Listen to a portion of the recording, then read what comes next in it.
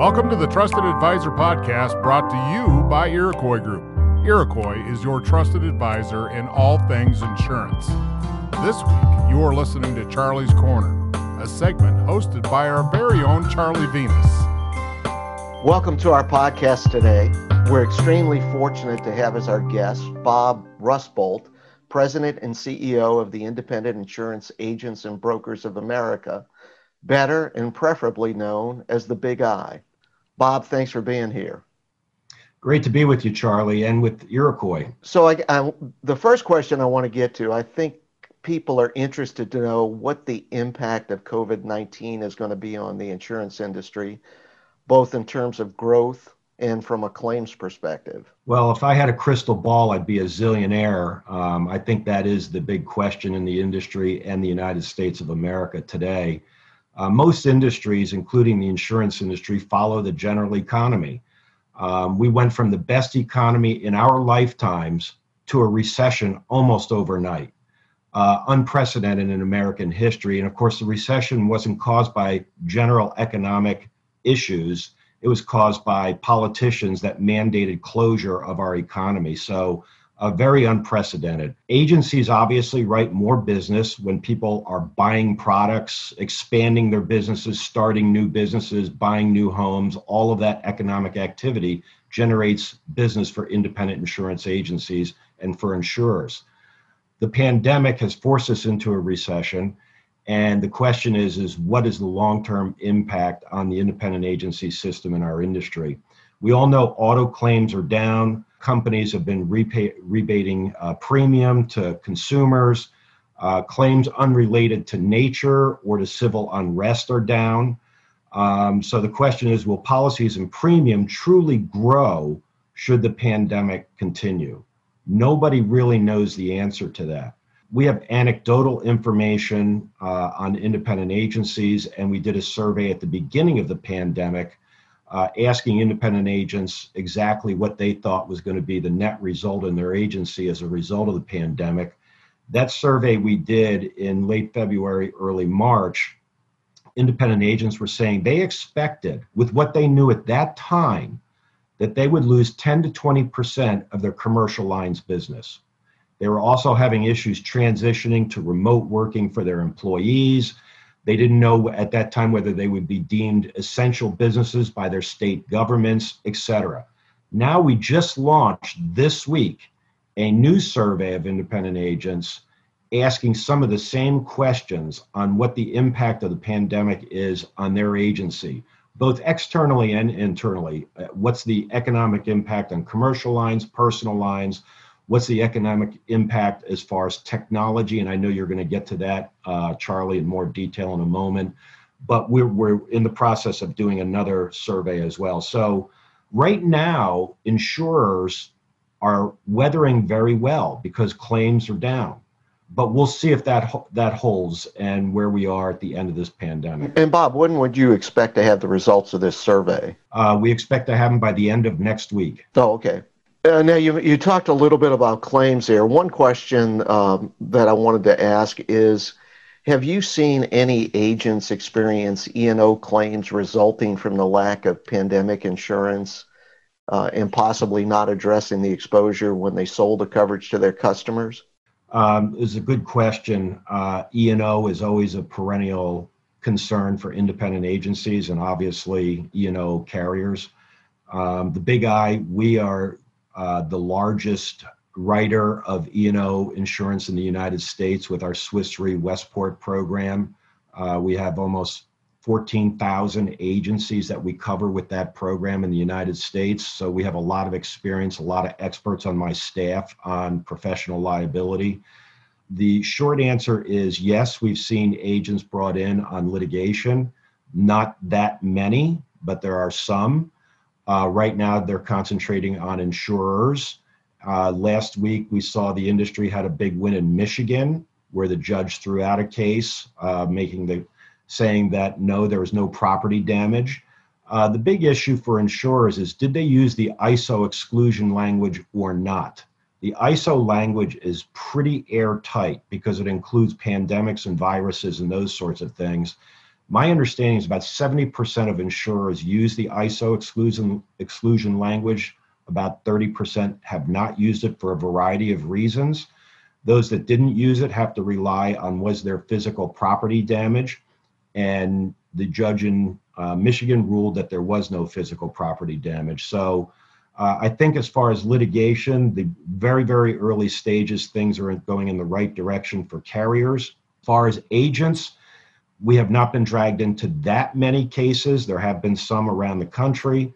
But if you look at the reasonable man test, which is, of course, a legal test, what could agents have done differently? There were very limited markets, almost just a couple, that were writing pandemic virus coverage. It was wildly expensive.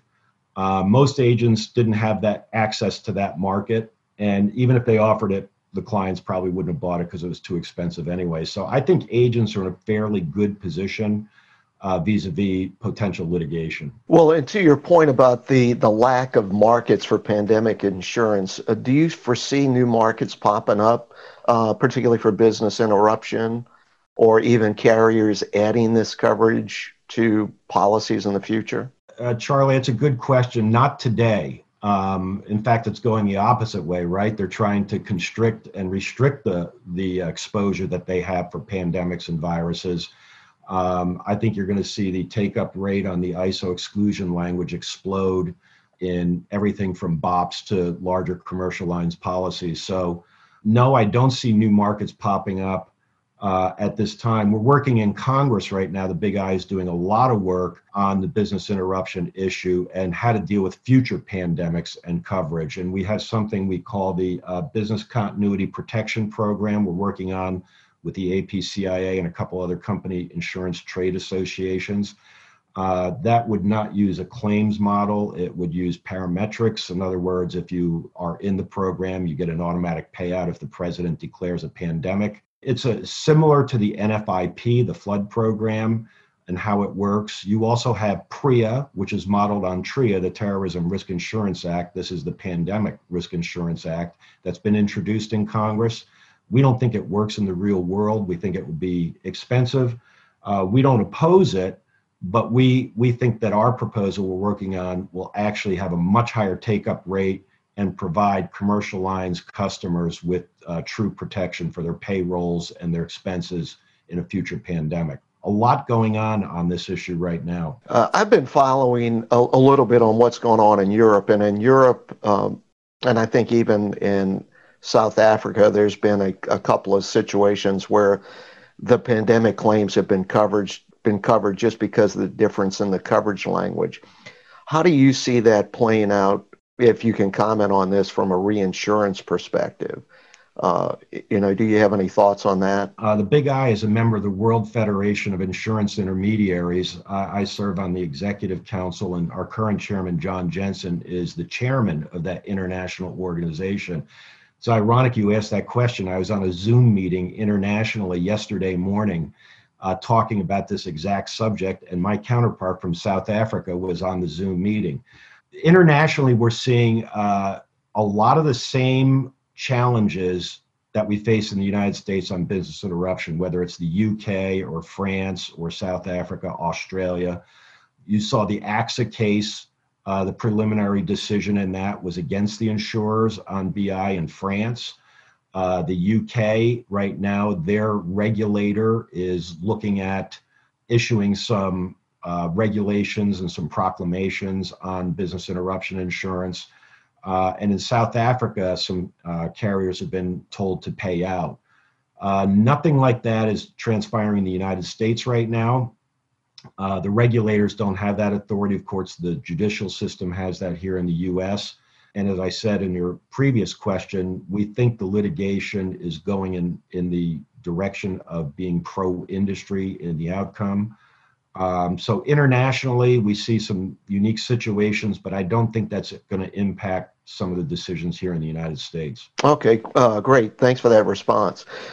Now, changing gears a little bit, I have a conversation with a lot of our agency members, and many of them are struggling in terms of what to do from a new business perspective since we've been in this lockdown mode for the last 90 plus days.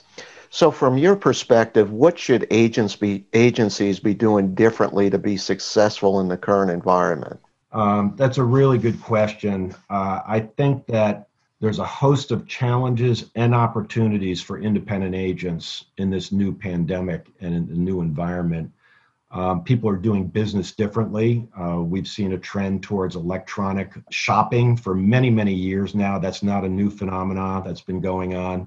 I think that trend has been accelerated in many respects. You know, my mom is 87 years old and she used PayPal. I mean, it's really, it's unbelievable what's going on in the marketplace out there.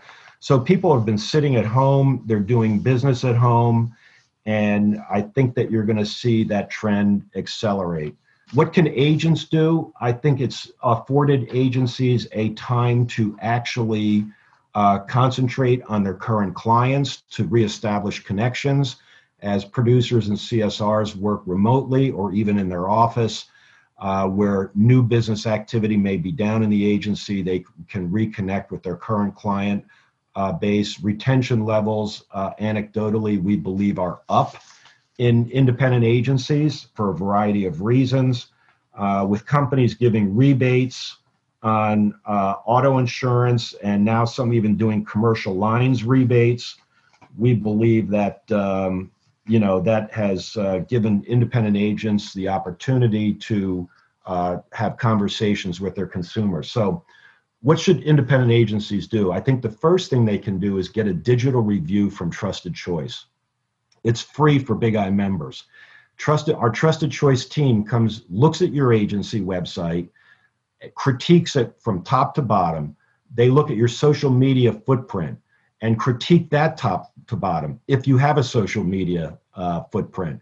Then they will look at your profile on trustedchoice.com and give you suggestions there. So they do a top to bottom review and critique of everything digital in your agency, all part of the Big I membership. It has been wildly successful. Frankly, we can't keep up with the demand, and it has been a very big positive value for independent agencies. The second thing is trustedchoice.com, a company that the Big I started with a number of carriers that started it with us, from Travelers to Central Insurance Company, Selective, Main Street America, and Safeco Liberty, and a whole host of other companies. And since COVID, this trustedchoice.com, which is taking independent agencies, we've disrupted the independent agency system intentionally on the positive side to get agents to be more digitally focused. So trustedchoice.com is concentrating on that. Since COVID, as I said, virtually everybody is shopping online now, and that continues. Having digital marketing, in my opinion, is no longer forward thinking. It is required today, and it's going to be absolutely essential for independent agencies going forward. It's a must-have. Last year, trustedchoice.com had 7 million insurance shoppers go to that site to find an independent agent and to do business with an independent agent. 7 million, that's a lot. And that number's going up now this year in 2020 as well. In 2019, 60% of the business on trustedchoice.com of the 7 million was personal lines, 40% was commercial lines. And consumer activity continues to go up. In July alone, trustedchoice.com made over 36,000 agency recommendations to insurance buyers across the US that were looking for an independent insurance agent. So I would say do this to the listeners on this Iroquois podcast. Google insurance agents near me. What's the first organic search result you see? Trustedchoice.com. Trustedchoice.com is ranked number one on Google search results for over 20,000 insurance-related terms. We're past the Geicos of the world and those entities.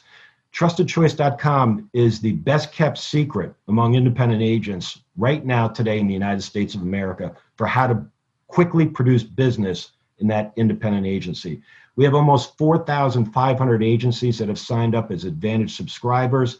We're producing hundreds of thousands of exclusive referrals. Independent agents are writing business through it. So it's a beautiful thing. So For those that are involved with TrustedChoice.com, your agency will be digitally recognized, digitally understood, digitally recommended, and digitally referred.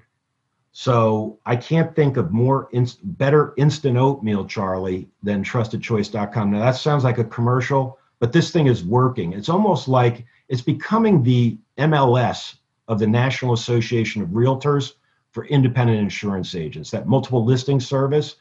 Right. You can't do business as a realtor without that. It's going to be in the future, Charlie, that independent agencies are going to have to be with TrustedChoice.com to get that new business. That's where consumers are playing the game now. Well, and to your point there, I read this just earlier this week, and that is that now a little bit more than 50% of the U.S. population is under 40 years old. So as that segment of the population continues to grow, there's going to be more and more business done via the internet and online, or the Internet of Things, whatever you want to call it. Now, when you look at, you talk about TrustedChoice.com, when you look at other digital tools, are there any other specific digital tools that you see successful agencies adopting? And just in your mind, what's the overall adoption rate of independent agencies using these digital tools? That's a broad question and hard to quantify. One of the things that I've learned is that agency management systems are way underutilized. And it doesn't matter whether it's Applied, Vertafore, EasyLinks, et cetera, that there's a lot of marketing that those platforms can do for independent agencies that independent agents are not aware that they can do. And of course, those agency management system companies every day are looking at more digital marketing capabilities, allowing APIs to be plugged into their platforms, et cetera. So we work through the Agents Council for Technology, which is run by Ron Berg and my staff. We are working with a whole host of insurtechs. We're working with a host of agency management system companies and everybody in between to get them to be more focused on the independent agency system needs in the digital world, and also working with those entities to educate independent insurance agents on what is available in the digital world. So, you have a host of insurtechs that are providing all kinds of neat things, but the attention span of a small agency is like a gnat, right? I mean, they are trying to run a business, and do everything in between that they need to do. And they don't have time to focus on the hundreds of insurtechs out there that are bombarding their agencies with new products and innovative ideas. So the Agents Council for Technology acts as sort of a filter for that, for independent agents, and it's been very successful for agencies. Now, again, switching gears a little bit here, how would you judge the industry's effort to bring new talent in, particularly on the agency side in production roles? Another good question. The number one thing I hear, and the number one thing we see in surveys, challenge for independent agencies is attracting new talent and retaining talent. That's the number one issue. Technology is usually number two. So you have now touched on the top two issues for independent insurance agencies. Talent recruitment is just huge. We have agencies that say every day the owner wakes up and says, I've got to hire somebody. Send me anybody. So we launched about a year ago something called Big Eye Hires. We're working with Ideal Traits on that, and agencies can sign up. And it does everything from sending you tons of resumes for people that are interested in everything from producers to CSRs to HR people. It's everything that an independent agency would need. There is a cost for that for Big Eye members, but it has been very, very successful. We also have Invest, which is a 501c3 educational charitable foundation. It's been in existence since the 1970s. Invest has been working with a whole host of people in the industry to recruit and train the next generation of independent insurance agents, and it's been very successful. They're in almost every state, not quite, in thousands of high schools, community colleges, and some four-year universities as well. and they have a whole curriculum. They are now moving into the apprenticeship and internship area, where we will help to subsidize in independent agencies apprenticeship programs for aspiring independent insurance agents. And we're launching that in Maryland as we speak right now in several agencies in Maryland, an apprenticeship program. So between Big I Hires and Invest, the Big I has been working diligently. We work very closely with carriers, because when I talk to company CEOs, they believe the number one issue for their distribution system is talent recruitment and retention. So the carriers and the independent agency system are united on what the top challenge is for the independent agency system. The Big I has been working very closely with all involved to recruit that next generation of independent agents. And as you know, if you're graduating from high school, community college, or college, let's face it, Charlie, being an independent insurance agent isn't as sexy as being an investment banker or being in the technology world. And I think we undersell ourselves in many respects, because we are an explosion of technology opportunity for the younger generation. They just don't realize that. And we don't promote that when we're recruiting on a college campus. The technology needs that we have in our industry are just incredible. And the younger generation wants technology. They're hungry to work in technology. That's us. That's the insurance industry. That's the independent agency system. We need that next generation to understand that. Also, one last thing, U.S. News and World Report for many years has said that the greatest opportunity for young people looking for a career is being an insurance agent or broker. And that was for a couple of years in a row. And they looked at the pay, the flexibility of being an independent agent. If you're sitting at your desk, you're not doing your job. They want you in the community. They want you coaching Little League. They want you involved in the Chamber of Commerce and the Kiwanis and community-based programs, charitable programs, involved in your church or synagogue. That's doing your job. It's also doing your job being on social media. The flexibility, the entrepreneurship of a young person coming out of college or high school or community college, it's limitless, the possibilities, but we don't do a good job of selling that. Well, I agree with your point on technology, because I don't want to say how long I've been doing this, but I've been doing this for a long time. And what always has stood out to me is the slowness of the industry to adopt technology and really to change the process. I mean, we use the technology, but it's just really to hold the data. We haven't really improved the overall processing until recently. And I think for probably 20 years, there was limited improvement from a process side. Charlie, you and I are old enough to remember that fax machines we thought that was the greatest invention in the history of mankind. Well, we also remember those little inter-office memos that you wrote on and you pulled out the duplicate that had carbon paper. Yep, absolutely. So that's going back a ways.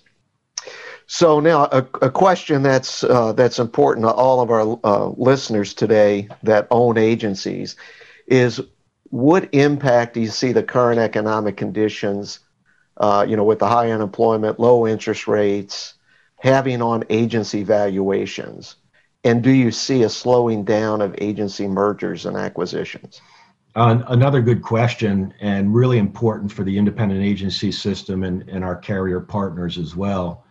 Bobby Reagan, he helps run our best practices program for the Big I. And as you know, he's an acknowledged expert on M&A and consulting on agency valuation. And then, of course, there's Marsh Berry also. So I have some latest information from Bobby Reagan. And what Bobby says is that there's still M&A activity, but it is slowed with deals being delayed during the pandemic.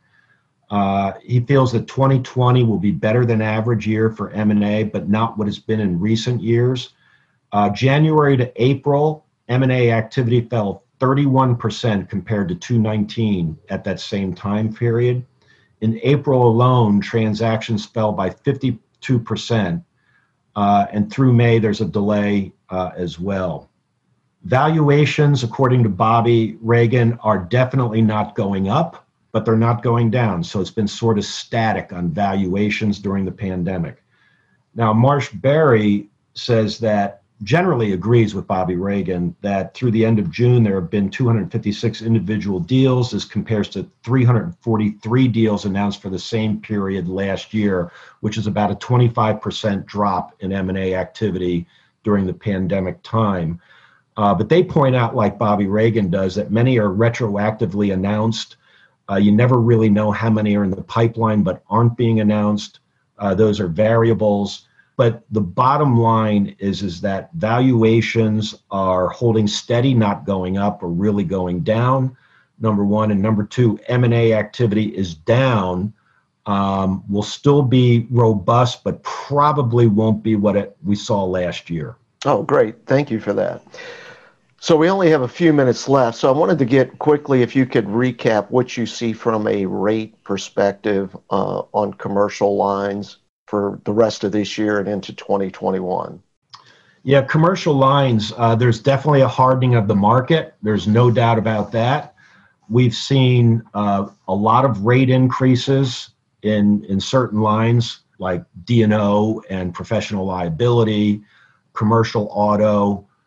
There has been a tremendous amount of hardening. AIG's CEO, Brian Depereaux, just publicly said that rate increases are broad-based for commercial lines and they're global. AIG took incremental rate increases in commercial lines of over 16% in the second quarter on average. Their D&O has increased 50%, EPL up 30%, retail property and excess casualty up 35%.